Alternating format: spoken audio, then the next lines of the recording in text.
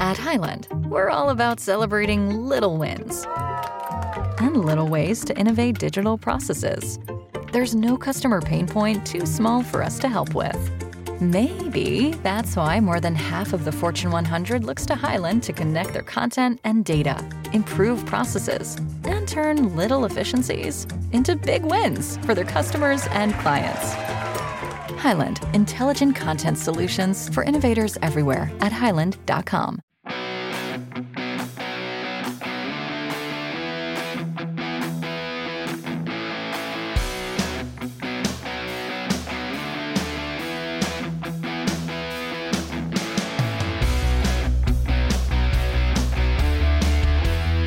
Hey everyone, I'm Jerry Bunkowski, and welcome to this edition of The Racing Beat on the Believe Podcast Network. We've got a real treat in store for you today in today's show. We've got Nitro Joe Morrison. That's right, a name you may not have heard about too much unless you're a big fan of racing, drag racing on the East Coast. He's done a lot of things coming up through the ranks, the nostalgia ranks, the altered ranks, and now he's a 51-year-old top fuel rookie in NHRA. Has got a phenomenal story behind him. I think you're really going to enjoy it. And also, get this, one of his sponsors, you can't get any bigger and better than this, Chuck Norris. That's right. Walker Texas Ranger has signed on to be a partial sponsor of Joe's team. Chuck Norris and his wife Gina's company, C-Force Water. You're really going to enjoy this. So sit back, enjoy the podcast, and here we go. Welcome back to the Racing Beat. I'm Jerry Bunkowski, and it's my pleasure to welcome Joe Morrison, or should I say Nitro Joe Morrison. I love that name to the show. And Joe is a up-and-coming driver on the NHRA Top Fuel ranks. Joe, thank you ever so much for joining us here on the Racing Beat. Got a lot to talk with you about, but I think the best place to start off with is you're an up-and-coming driver in the NHRA Top Fuel ranks. Talk about you say the first race down in Gainesville didn't turn out the way you wanted, but I mean still the fact that you can say you are a top fuel driver is big enough as it is. Tell me a little bit about how you got to this point right now, because a lot of times we talk about up and coming drivers. We're talking about somebody maybe he's in their 20s, early 20s, early mid 20s. You got a few more years on you, but tell me about how this all kind of came about with you and how your plans for this season, how many races you plan to attend, and also of course your just the team you're with, all that kind of stuff. So thanks, Jerry. First of all, I appreciate being here, and I'm excited to kind of share my story a little bit and some of the things we have going on. So yeah, I am a overnight success that was about 15 years in the making, I guess. So started out driving locally in the tri-state area here, New Jersey, New York, Pennsylvania, driving nostalgia cars. A fellow by the name of Mike Gillespie bought a car, needed me to bring it, come in as his driver. And long story real short, sadly, Mike had cancer. I had bought into the car, and truthfully, Mike, about 3 weeks before he passed away, said, "Hey, look, I want you to keep racing. So I'm going to leave you the car so that you and your dad can continue racing." Yeah, it's pretty incredible. So with Mike, we began after Mike had passed away. I was friends with Jack Beckman, and we did a fundraiser with Jack for the Leukemia and Lymphoma Society. And since that turned out well, we turned our focus to COPD because my dad had COPD before he passed in 2016. So that what ended up happening as a result of all that, we had a lot of success in the altered, got a little bit of national attention, and we were doing it with a cause in mind. And so things just kind of progressed from there. I was lucky to drive the 134 Fuel Coupe, a 34 Ford fuel altered. I like to say it was one of the few, if ever, fuel altereds with working doors other than the old Mooneyham and Sharp car, right? That car was unbelievable. It was just a handful to drive, and I got a lot of great experience driving for Ted Bryan, who owned that car. And then also my great friend Rocky Perrone, driving the Frantic Ford Nitro funny car, and then they switched it to run on alcohol later on. But while it was running on Nitro, I had the great honor of match racing Bruce Larson several times. And Bruce is a wonderful guy, an amazing racer. So again, kind of cut my teeth in nostalgia racing and in match racing.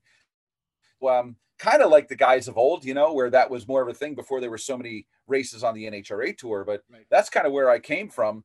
Finally, actually, I was driving the fuel altered at Beaver Springs Dragway, and I had already known Audrey Worm, who was driving for the Leverages, and she had already kind of parted ways with them. And so I asked her, said, "So who's driving?" And she said, "You should call them." I'm like, "Oh." She's like, No, you should call them." I was like, "Oh." And so, long story short, got connected with Gary and Dan Leverage, and I spent a weekend with the team in the fall of 2019, and we all decided that it was a good fit. So, of course, here comes 2020. I'm excited to make my Top Fuel debut, and of course, COVID happened. So we did run 4 events last year. I missed qualifying in my first event by 2 thousandths, which was you want to talk about close, but. We had a pretty decent year, learned a lot in the off season. I'm very fortunate to have a lot of friends over at Kalitta Motorsports, and Rob Flynn, Doug Kalitta's co-crew chief, has been helping us out. We bought some parts from Kalitta's over the winter, and we had Rob Wendland redid our fuel pump to improve fuel flow. And we're looking forward this year to running, 10 to 12 races if we can, based on kind of the partnerships we have. There's things growing all the time, and we have some new announcements coming soon. One I can talk about today, actually, but I've got a scoop here. yeah, I see that. You didn't even know. So we're excited about that. Excited about some improved performance. Like you said, Gainesville. We were not blowing stuff up last year, and we showed up in Gainesville, and by the end of 2 qualifying sessions, we had blown up 2 motors, and so. For a small team like us, that's really tough. We were fortunate that we had a bunch of help, and we were able to make it to the first round. But we had been up till 4 a.m. in first round because the TV was at 10 instead of 11. So, and of all weekends, to lose an hour to daylight savings time, right? You want to talk about pouring salt on the wound. But you know what? I have an amazing team, and the guys on the Leverage team, and gals. I don't mean that gender specific. But the Leverage team is all heart and all passion. And we knew we were going to have a tough time. I mean, look, we knew that Torrance was going to probably go out there and run a low 70. And the best we could do was probably a mid 80, to a low 90. But we wanted to line up with the champ anyway. And so, not an all bad weekend, but certainly not the way we planned, but looking forward to good things happening. You're going to lose to anybody. You want to lose to the champ probably, I guess. But, there you go. The thing that, really impresses me about you is, you have gone through so many different phases of the drag racing ladder, if you will. And what was it about other than the opportunity you were given, but what was it about Top Fuel that I remember in one of the notes you sent me that you had thought you'd never be in Top Fuel, and now here you are. How did that, other than just the opportunity coming along, how did you accept the possibility that, hey, I'm going to be a Top Fuel driver now? It's funny. It was definitely an evolution. My dad gave up racing when my brother and I were young. I mean, we would still go, and we had plenty of friends at the track, and we would still go to the races all the time. But growing up, my impression of what racing was all about was that was the time when big money was starting to come into racing, and growing up, watching the funny cars at Raceway Park in the late 70s and in the 80s. All I ever knew was like, look, I'm a blue collar guy from a blue collar family. And unless you have big money, then that life is just something that we wish we could do, but we just can't. Right. I was really lucky. My mom and dad were always telling me, look, you can do anything you set your mind to. And I believed them. But then on the other hand, I'm like, oh, well, there's just some things that are just out of reach. And as we began to have success with that nostalgia car, and as we started getting some more attention, it started to dawn on me like, well, maybe this is possible. And so I was involved with the COPD Foundation, and they had a program in NASCAR called Drive for COPD. Right. And I figured, what the heck, let me give it a shot. And so I pitched to them, hey, look, why don't I be your representative, and let's bring this to drag racing? And at the time, on the NASCAR side, Danica Patrick was their representative. So when they said yes and we signed an agreement, that was when I was like, wow, this might really happen. So that really was, we started talking about that in the fall of 2012, and the agreement was signed in the spring of 2013. And I had meetings with the staff at NHRA, and then I had meetings with another big show team that we were looking at putting me in a car. And at that time, I would have thought by 2014, 2015 at the latest, I'd be full-time on the tour. Mm-hmm. And so you can imagine, obviously, how many years later, blood, sweat, tears, disappointment, trying to sell people on putting a guy like me who was a proven winner at the local ranks, but never driving a Top Fuel car. So, it was a tough sell. But that was when the turning point happened, when I said, all right, maybe I could do this. And, look, I the way it's happened, truthfully, is I've been very blessed to be the dumbest guy in the room. In other words, I'm surrounded by great people. And that's really it. I've been very fortunate to be surrounded by great people who are a lot smarter than me and who I listened to and worked hard and did my best to work my way through. And I'm too dumb to quit. This is, it's funny. Prior to racing, I spent time trying to pursue a music career. You want to talk about a low IQ level, right? All the things your mom and dad tell you you shouldn't do.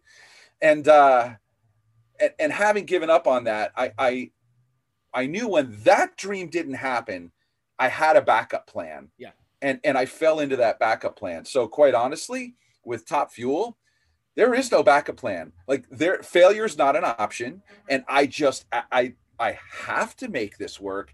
Besides, it really is in my heart. I believe this is where I'm supposed to be. I believe this is what I'm supposed to be doing. I know it in my very being. So, that you combine all those things together, and that's really kind of how I ended up where I am, is just luckily been surrounded by great people, and I'm too dumb to quit.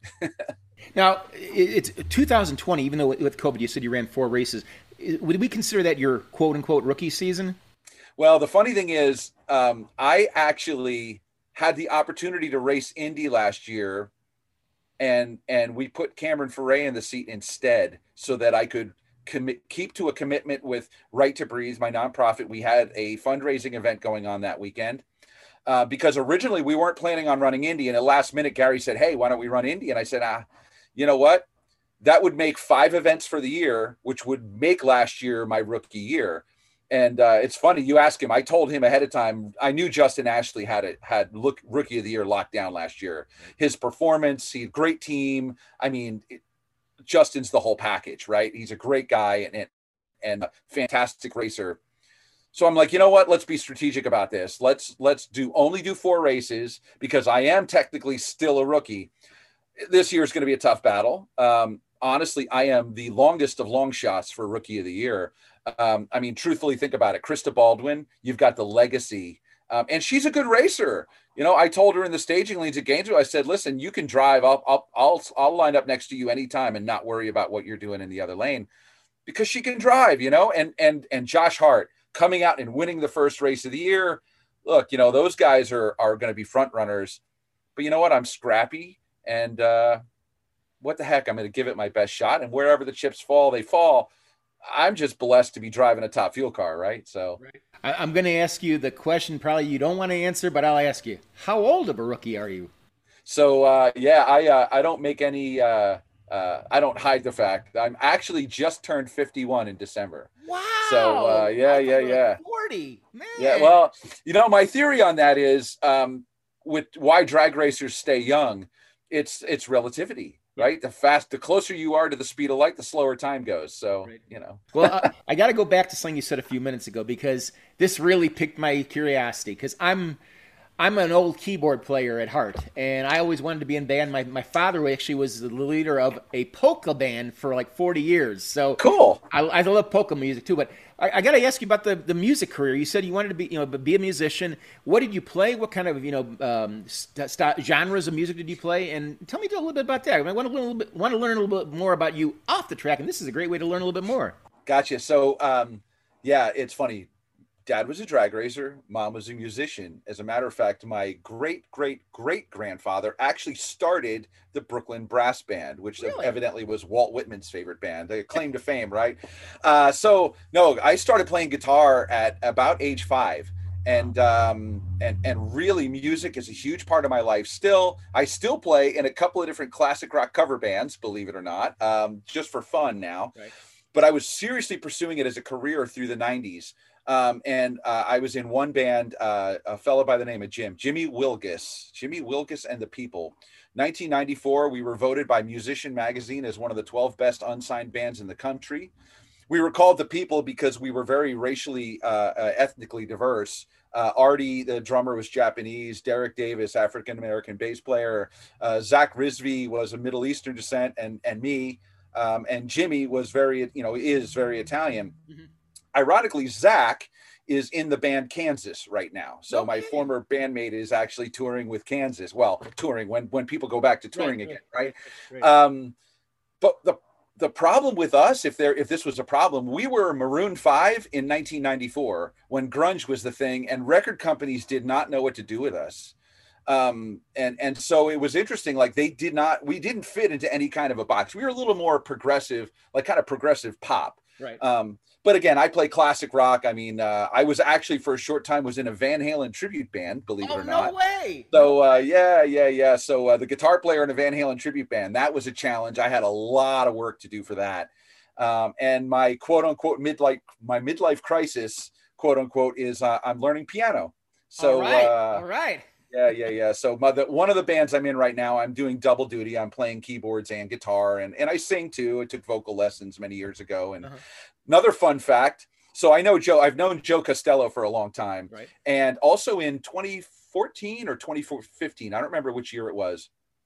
For the preseason test session at West Palm, their singer for the national anthem couldn't make it at the last minute. I get a phone call from Joe Costello. Hey, you want to sing the national anthem? I'm like, sure, why not? So I actually sang the national anthem at the preseason test session.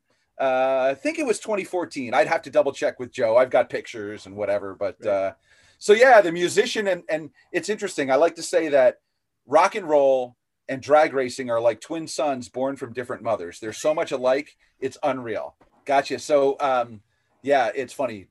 Dad was a drag racer. Mom was a musician. As a matter of fact, my great grandfather actually started the Brooklyn Brass Band, which evidently was Walt Whitman's favorite band. The claim to fame, right? So no, I started playing guitar at about age 5. And really, music is a huge part of my life. I still play in a couple of different classic rock cover bands, believe it or not, just for fun now. Right. But I was seriously pursuing it as a career through the 90s. I was in one band, a fellow by the name of Jimmy Wilgus and the People. 1994, we were voted by Musician Magazine as one of the 12 best unsigned bands in the country. We were called the People because we were very racially, ethnically diverse. Artie, the drummer, was Japanese. Derek Davis, African-American bass player. Zach Rizvi was of Middle Eastern descent, and me. And Jimmy was is very Italian. Mm-hmm. Ironically, Zach is in the band Kansas right now. So my former bandmate is actually touring with Kansas. Well, touring when people go back to touring again, right? But the problem with us, if this was a problem, we were Maroon 5 in 1994 when grunge was the thing, and record companies did not know what to do with us. And so it was interesting. Like we didn't fit into any kind of a box. We were a little more progressive, like kind of progressive pop. Right. But again, I play classic rock. I mean, I was actually for a short time was in a Van Halen tribute band, believe it or not. No way. So yeah. So the guitar player in a Van Halen tribute band, that was a challenge. I had a lot of work to do for that. And my quote unquote midlife crisis, quote unquote, is I'm learning piano. So all right. Yeah. So one of the bands I'm in right now, I'm doing double duty. I'm playing keyboards and guitar, and I sing too. I took vocal lessons many years ago. And another fun fact. So I've known Joe Costello for a long time, right? And also in 2014 or 2015, I don't remember which year it was.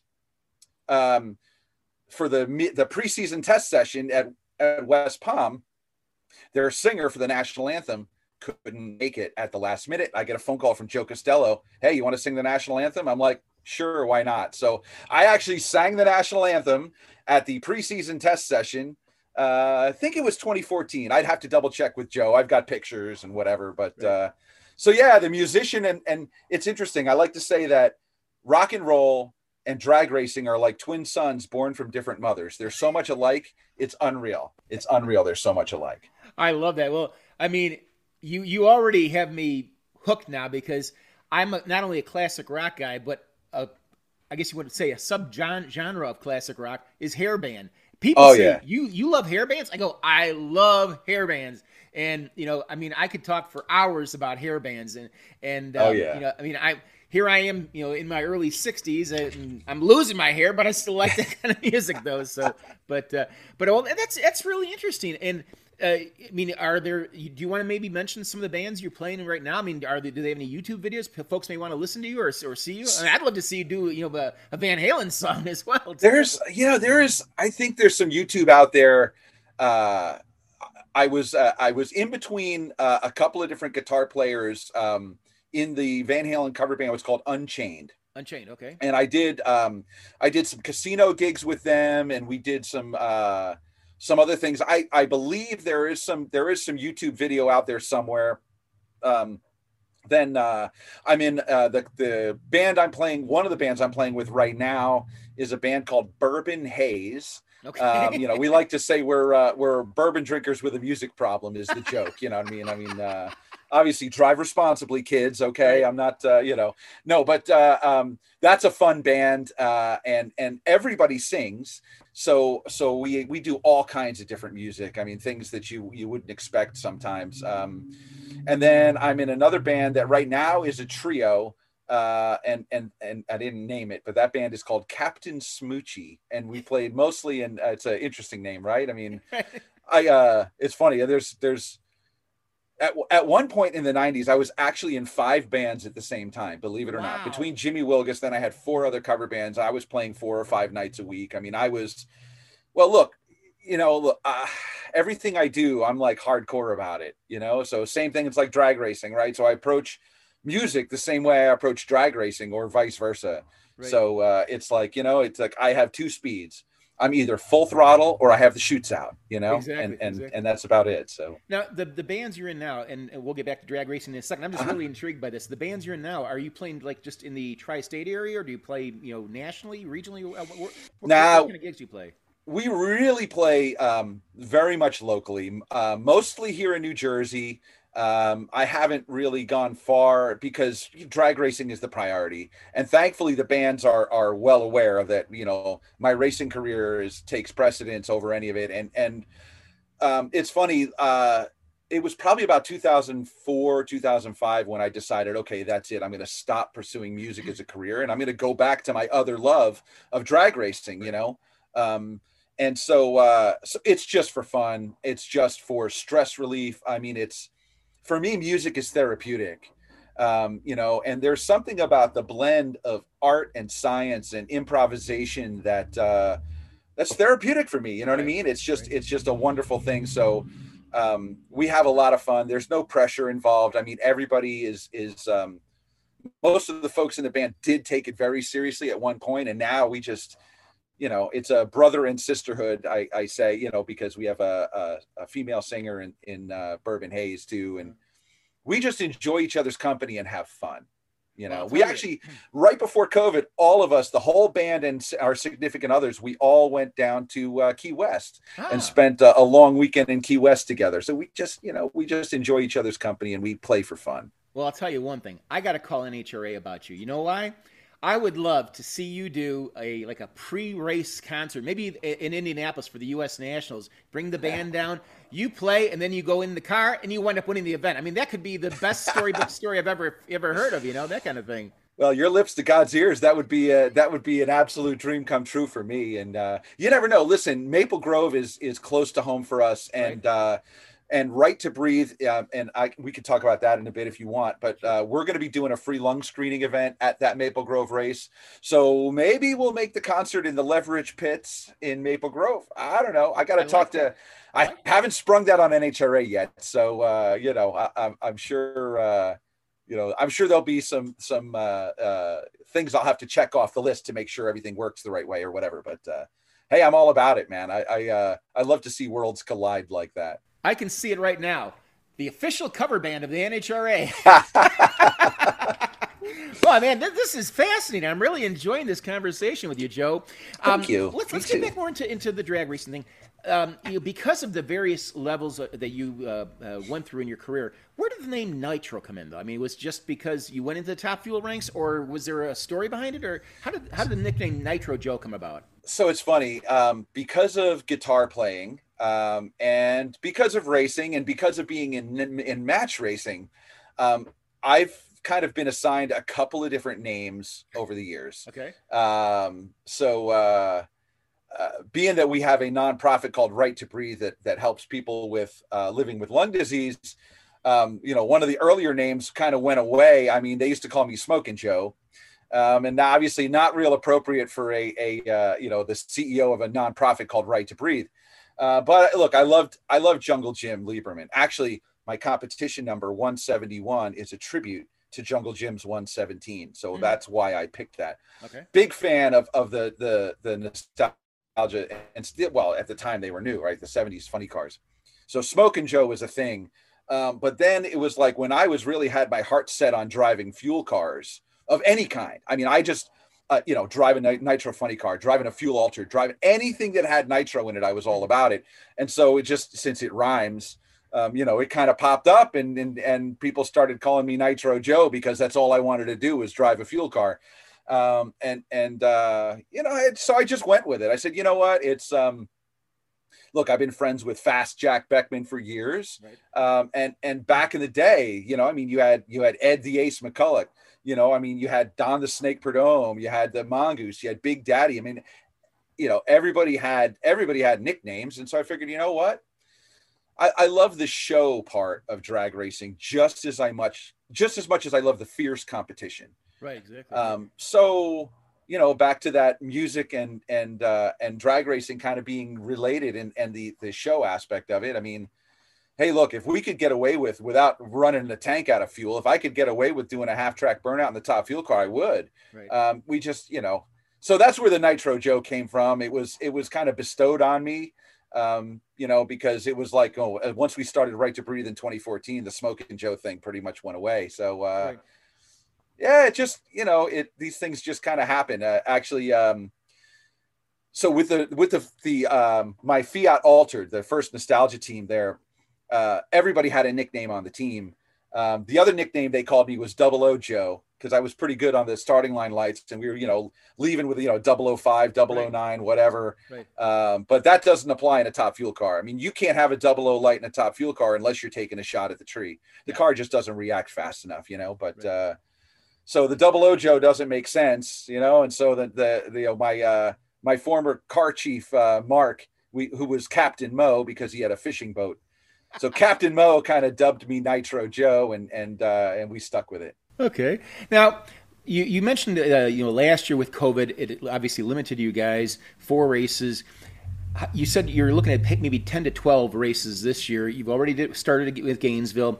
We're taping this on Monday, March 29th. The podcast is going to run, I think, either tomorrow or the Wednesday. I think it's the 31st. I think it is. What's your next race, and how, what races are you kind of pegging towards to be at? So, being that the team is based out of Michigan, although the car right now is in Tampa, we're going to be focusing a lot on the eastern half of the country. So we're not going to go to Vegas right now. Look, if we can find the right partner, I'd love to go to Vegas in the fall. Right. So right. Anybody out there want to be a part of that? But right, shameless plug. So no, our next race would be Atlanta, okay. And then we're looking at Charlotte after that. I'm excited about the 4 wide, which as a rookie driver, I probably shouldn't be, but I'm really big on mental rehearsal. So I feel like that I will prepare myself for that 4-wide racing, and especially if I'm in lanes 2 or 3, knowing which side of the Christmas tree to look at, and I like to do my homework. So I feel pretty good about that. And then we'd be looking at maybe Richmond, and then Epping. Leverage Racing has a huge fan base up in New Hampshire there, believe it or not. So Epping is a must do. With one of the new partners we're bringing on board, Norwalk could be real important. And then look, let's see what happens. We may just pick back up. For us as a small team, really tough to do 3 in a row. Mm-hmm. I would love to do Indy, but we have to be ready for Maple Grove. Maple Grove is going to be a real big race for us. Right. And then you've got the Fall Charlotte race. So there's 3 in a row. And then you've got St. Louis. So the schedule really is full. You got 4 in a row in September. Because of C-Force and C-Force Bottling, and also our partner, Best of Texas Barbecue Sauce from John Hale, we have to go to Dallas in the fall. Yep. So I don't know that we're going to go to St. Louis. I would love to. We'll probably hit 2 out of 3 between Indy, Maple Grove, and then the Fall Charlotte race, Dallas, and then maybe we get to go to Vegas. I would love to. Vegas and Halloween is just fun anyway, but who knows? That's basically what we're looking at now. Hey, look, obviously as a part-time team, everything comes down to funding. Like I said, we have some really exciting things in the works. And what I can announce, because the press release is going to drop today, being Monday, so This will be appropriate to make this happen. Right. I'm excited to bring on DA Lubricants and Penn Grade 1 as our official oil sponsor. So I have been using their products, truthfully, in my Altered since 2006. Mm-hmm. And really, we've been using their oil in the Top Fuel car all along. And so I'm really glad that we were finally able to come up with something that made sense for both us as a team, and of course for DA Lubricants and Penn Grade 1 as a company. And we're really excited about the partnership. They are also going to be supporting Right to Breathe with this partnership, which to me was kind of an imperative, So that it took us a little while to put this together, but I'm really excited that we've got such a fantastic American company behind us. Just like the C-Force and Chuck Norris with the bottled water company. An all-American icon like Chuck Norris, to have him on board. And his company is it's just fantastic. I'm going to come back to Chuck in a second, but I wanted to ask you, You mentioned that your next race is Atlanta. It's one of the most popular races on the schedule. Unfortunately, it's a bittersweet weekend because it's going to be the last race at Atlanta Dragway. Have you been there before as a fan, or as competing on the local levels down there? I mean, just your thoughts about, you as a rookie driver in Top Fuel, but you're never going to be able to race again at Atlanta other than this one coming up. I mean, can you talk a little bit about that? So interesting. There's a lot of tie-ins. I would love to see something great happen for us there for a lot of reasons. Number one, I've never raced there before. And so sadly, my first time there is going to be in Top Fuel. And my last time there will be in Top Fuel, because this is it, right? The car that I'm driving, it's been front halved and back halved, so it's really just the center section of the car technically. But the car that I'm driving was actually Antron Brown's car, really, the Matco Tools car, and I believe, and AB, I'm sure you can correct me if I'm wrong, but I believe that was where he got his first Top Fuel win, was in Atlanta in this car. So that's kind of a cool thing. And so that, look, for us to get a round win there would even be huge. The Leverage team has never been in the 380s before, and we have the equipment to do it now. Mm-hmm. So maybe I'm a little optimistic, but you never know, right? I mean, I'm hoping that after a little bit of bad luck we had in Gainesville, that we're due for some good luck, and what better place to have that good luck than Atlanta, right? Right. And you mentioned about your affiliation with Kalitta Motorsports. That's a big thing in my opinion. And legendary team owner, former driver, former champion. I mean, tell me about the relationship you have with them, because, it's not just all about what's on the racetrack. It's also about the friends you have off the track. I mean, you mentioned about AB, obviously, with Don Schumacher Racing, but Kalitta, I know, has a very tight bond, from what I understand, with you guys, and vice versa. Tell me about that. So I met Kalitta's really through Jim Oberhofer, because one of the guys that was knew my dad, was friends with my dad, and a fellow that I know from town, Frank Jodis, was part of the Pleasure Seekers Top Fuel team with Dave Oberhofer, who's actually, it's Davo's birthday today. So it'll be late, but happy birthday, Davo. And Dave Oberhofer was actually the one that introduced me to Jerry Darian, that got me, allowed me the opportunity to license in Top Alcohol Dragster in Jerry Darian's car. So, right. So from knowing Jimmo and then having the opportunity to spend a lot of time with that team, I mean, look, truth be told, that I was trying to put together a deal with them to be able to drive a Kalitta car. I mean, right. Always been a fan of Conrad. I just think he's one of the greatest of all time. And everything about that team, so I've been fortunate to spend, a decent amount of time with them over the years, and have developed friendships with a bunch of the folks over there. Bob Lawson has just been absolutely awesome. And got to meet Doug, and it's funny. So Doug and I have known, I've known Doug for a couple of years now, and he's just, to me, I think he's the greatest Top Fuel driver out there. I really think he is. I mean, with focus, concentration, car control. I mean, Doug's just, he's really, I think he's the best doggone Top Fuel driver out there. So I talked with him in the fall of 2019 in the staging lanes in Charlotte. I'm like, hey, I might be driving Top Fuel. I'm like, I'm going to be coming to you for advice. And he said, man, you drive that fuel coupe. He said, you'll be just fine in Top Fuel. And I thought that was kind of funny, but so, right. So it's been, it's huge. I mean, I am so grateful for the help, and again, over the, through, I actually first met Rob Flynn, of all places, in Bakersfield. When I was out there, he was tuning a Nostalgia Funny car and I was driving the Fuel Altered, and we've gotten to be friends. And Rob is just, I actually said to him years ago, I'm like, man, one day I would love for you to be my crew chief. And for us to actually be able to work together a little bit here. Number one, I'm thankful that Kalitta's allow him to be able to help us out a little bit. Right. And man, he's brilliant. I mean, Rob is just, he really has this, look, it's the blend of art and science, mm-hmm. right? Being a crew chief, it really is attention to detail and the blend of art and science. And Rob is methodical, but he's creative. And just, I think the guy's a genius. So to have them helping us with what they can. It's a dream come true for me. I'll say that for sure. I've got to ask you this. You've got such a great core right now, and we're going to get to Chuck Norris in a second. I promise we'll get to him, but you've got a great core of sponsors right now, and I'm sure you're always looking for more sponsors.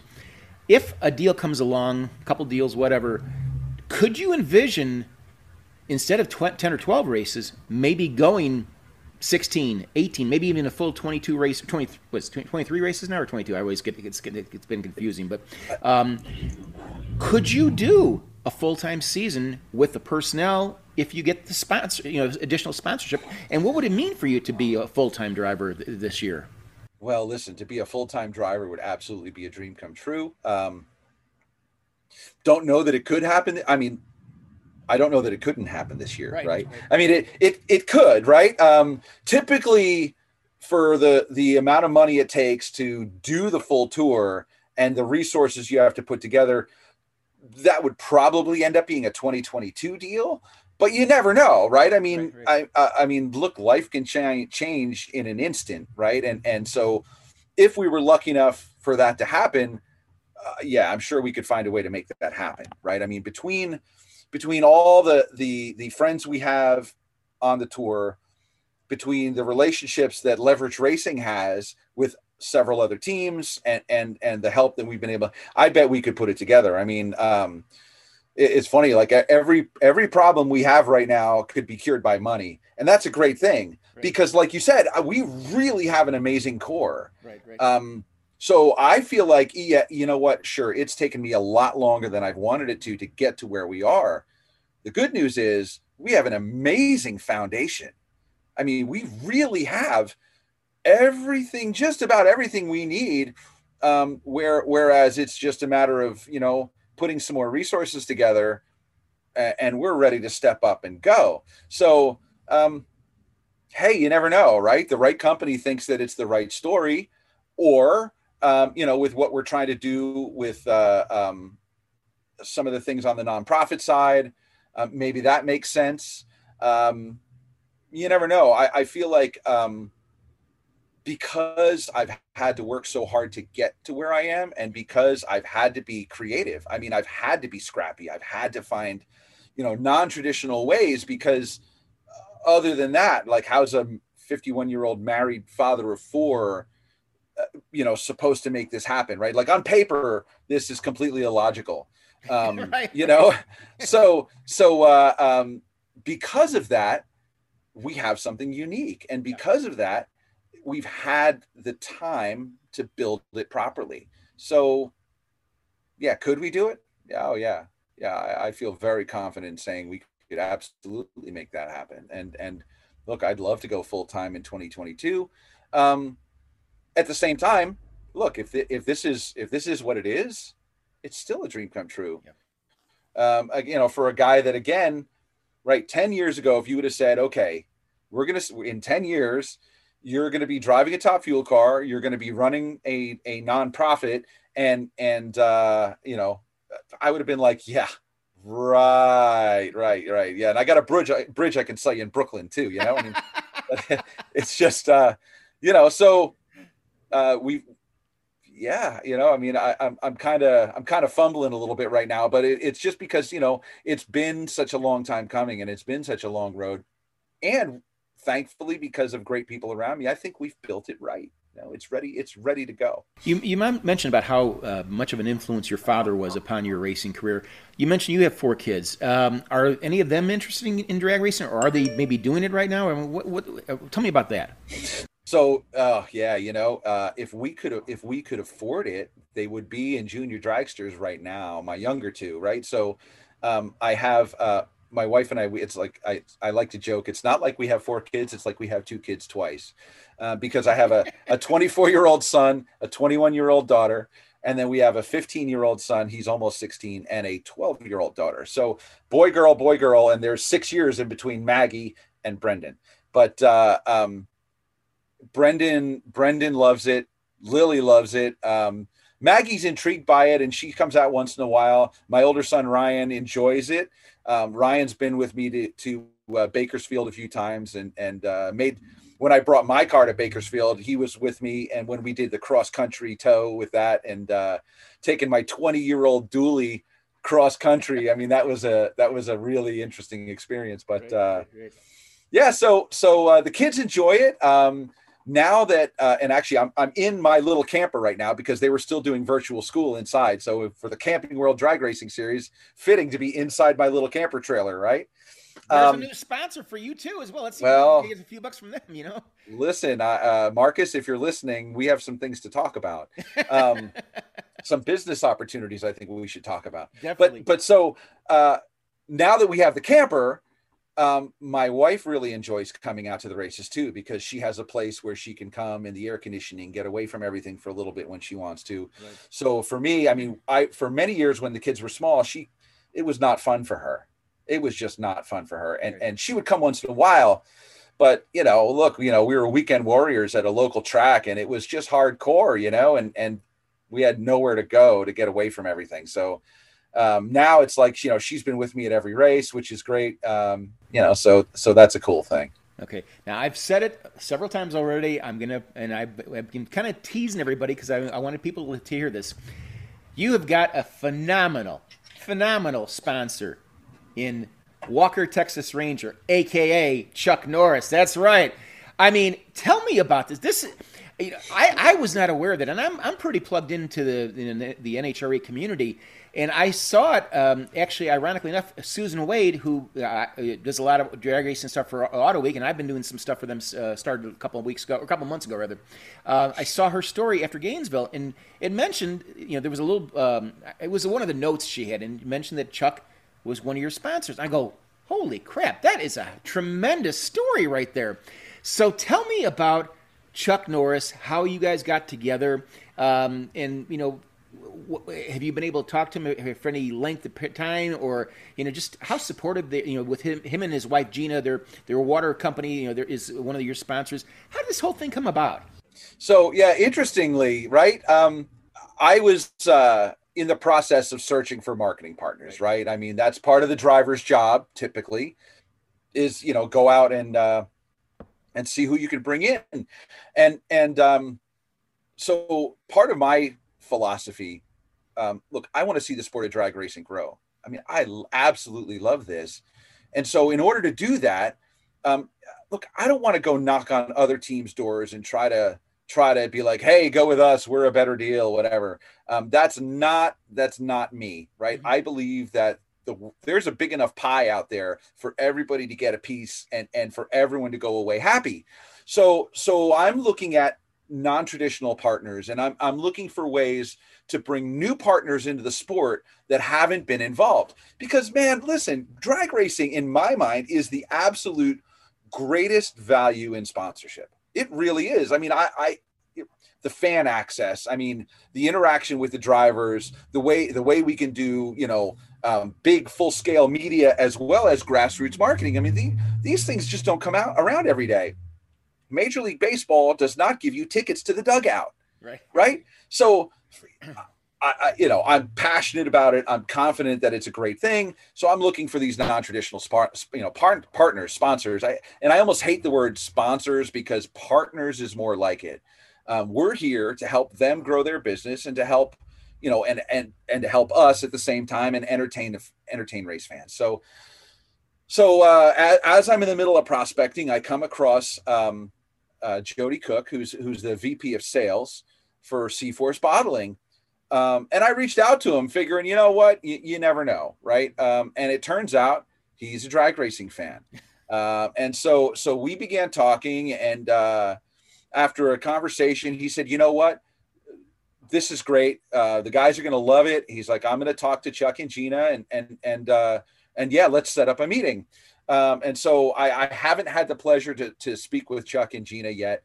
I would think I will at some point. I mean, the relationship's so new that we haven't had that kind of time, truthfully. I've had a handful of meetings with Tyler. Tyler Norris is their chief marketing officer. So Tyler and I have spoken a bunch of times, and we have our strategy set in place for, how they're going to support us and how we're going to support them. But part of what was a good fit was the fact that we have this unique story, the fact that we are focused on giving back, with Right to Breathe. We launched a program this year called Racers to the Rescue, mm-hmm. which is a program where we're spotlighting a small business in every market where we go race that's been hurt by COVID restrictions. And let's face it, the hospitality industry is among the worst hit. Right. So we supported Billy Bob's Barbecue in Gainesville, and we're going to be announcing within the next 2 weeks the business that we're going to be supporting in Atlanta for the Commerce race. But the fact that we give back has been a strong contributing factor in the alignment culturally between C-Force and their Kickstart Kids program. And I'm sure, that would be something that Chuck Norris would talk about. And Gina, Gina is a president of C-Force Bottling, but they give back to their Kickstart Kids program, which helps through martial arts, helps kids that are at risk, and so the fact that we are mission aligned in a lot of ways, really it made sense for us to partner together. So yeah, it's certainly exciting. And honestly, I mean, it's funny. It's look, at the end of the day, you could say, well, it's just water, right? And I said, well, no, it comes out of an artesian well that's 23,000-year-old ice age water. So I guess the water was afraid to come out until Chuck said it was all right. I love it. Now, Chuck, as we were talking off the air before we started taping here, his son Eric has a long history in NASCAR. He was in, he did trucks. I believe he did Xfinity, and I think he did the Southwest Tour for a long time as well, too. So, and I've heard, and read things that Chuck is kind of a car guy. So I want to be there when Chuck, comes to the first race, in person, because not only is he going to be a big fan draw, I want to see his reaction. I mean, this is Mr. Tough Guy. Nothing scares him. I got to figure an 11,000 horsepower top fuel motor may be a little bit intimidating if you're standing right behind it, Yeah, you may. Well, I don't know. I think if we get Chuck Norris on the starting line, I think he's going to make the Nitro cry instead of the other way around. So, yeah, we'll see. No, I would love to have Chuck and Gina and Tyler come out to say maybe Dallas. C-Force is based in Texas, and look, I hope they can come out. I know their schedule is really full. I mean, as you can imagine, right? When you're Chuck Norris, I don't imagine there's much time to sit still. So we'll see. Tyler and I have talked about it, and I would really hope that at some point they could come out. I think, look, it would be fantastic for NHRA, of course. Yeah. I think, look, would it be huge for our team? It would be enormous for our team. What an honor. I mean, what an honor, right? But besides that, I think they would enjoy it. I really think that NHRA drag racing is, you have to experience it in person. There's just no substitute. Television is great, and the Fox program does a fantastic job, but you just you can't get the same experience. Right. You have to be there. You just have to be there. So I hope they can come out. I think that would be amazing. If he does come out, I mean, in the pits, if your car's up on the stands, when you're working on the car, I'd like to see him get in the car and just give the pedal just one crank. That would be national news. I mean, Chuck Norris, boom, that kind of thing. Yeah, so. Yeah. Well, listen, we would absolutely put him in the car for the warm up. Yeah, right. If he wanted to be in the car for the warm up, we would absolutely put him in the car for the warm up. I mean, I can say that without reservation that, from the team side, if he wanted it to happen, it would happen. Guaranteed. Right, exactly. Yeah. Oh, Joe, yeah. Joe, final question. You have been so generous with your time. I really, really appreciate you taking me time. I always like to do this when we have these kind of stories, and I do these kind of stories. I always ask this. It's kind of a very neutral question, but it oftentimes brings out some of the best answers. Is there anything we haven't covered that you feel is important that you'd like to be mentioned in the podcast? I mean, if you're doing the podcast yourself, if you're hosting it, what's something that maybe I didn't ask you about, or something that you may want to talk about? I mean, obviously, what might that be? I mean, anything that you want to plug or talk about? You've got free reign right now. Oh, that's interesting. I would love to be able to have an impact in the sport in a positive way. Right. Anything ever good that's ever happened for me has always happened when I've focused on what I can do for others. That is the great legacy that my father gave. For a guy who was basically, you could just say he was a simple plumber. There was a 3-hour wait to get in to see him. Wow. And the line literally out the door, around the corner, down the block, for people wanting to pay respects to my dad. And what a humbling thing. So really, Right to Breathe, Racers to the Rescue. This is not a shtick. This is not an angle. This is not a ploy. This is me truthfully just doing everything I can to fill the giant shoes that I feel have been left for me. And I hope I can do him justice, do my dad justice, and truthfully, be able to,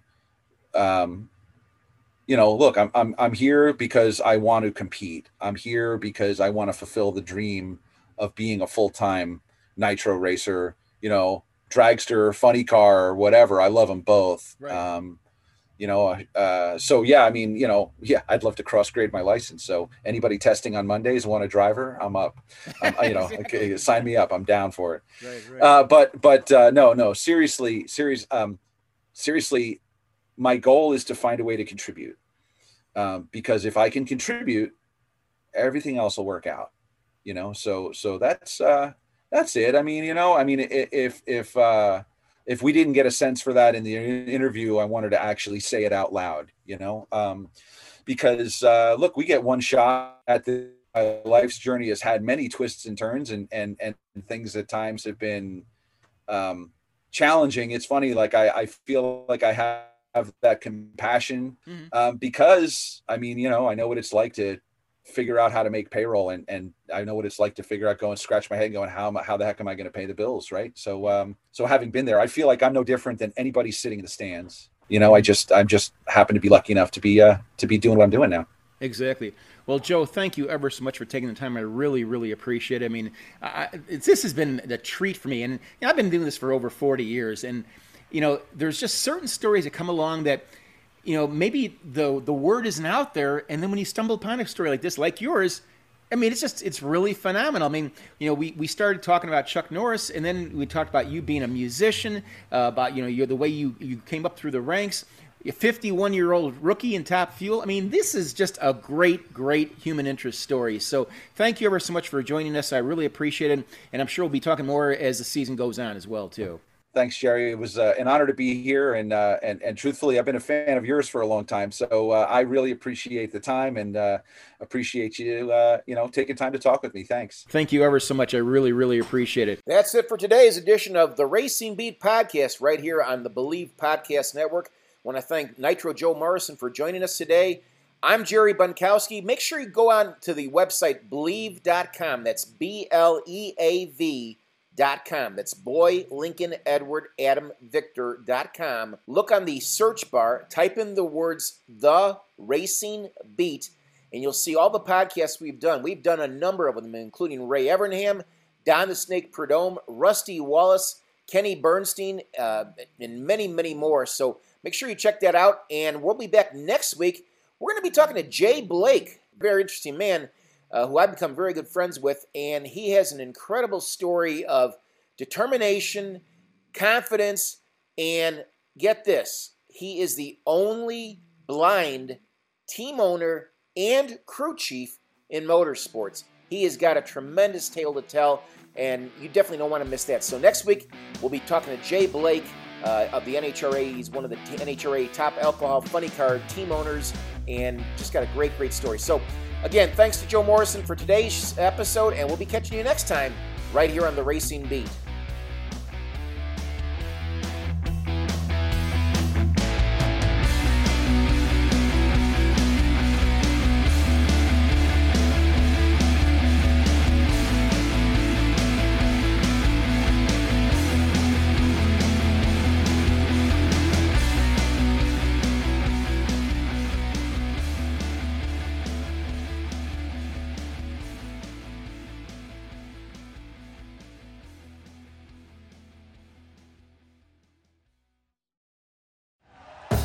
Thank you for listening to Believe.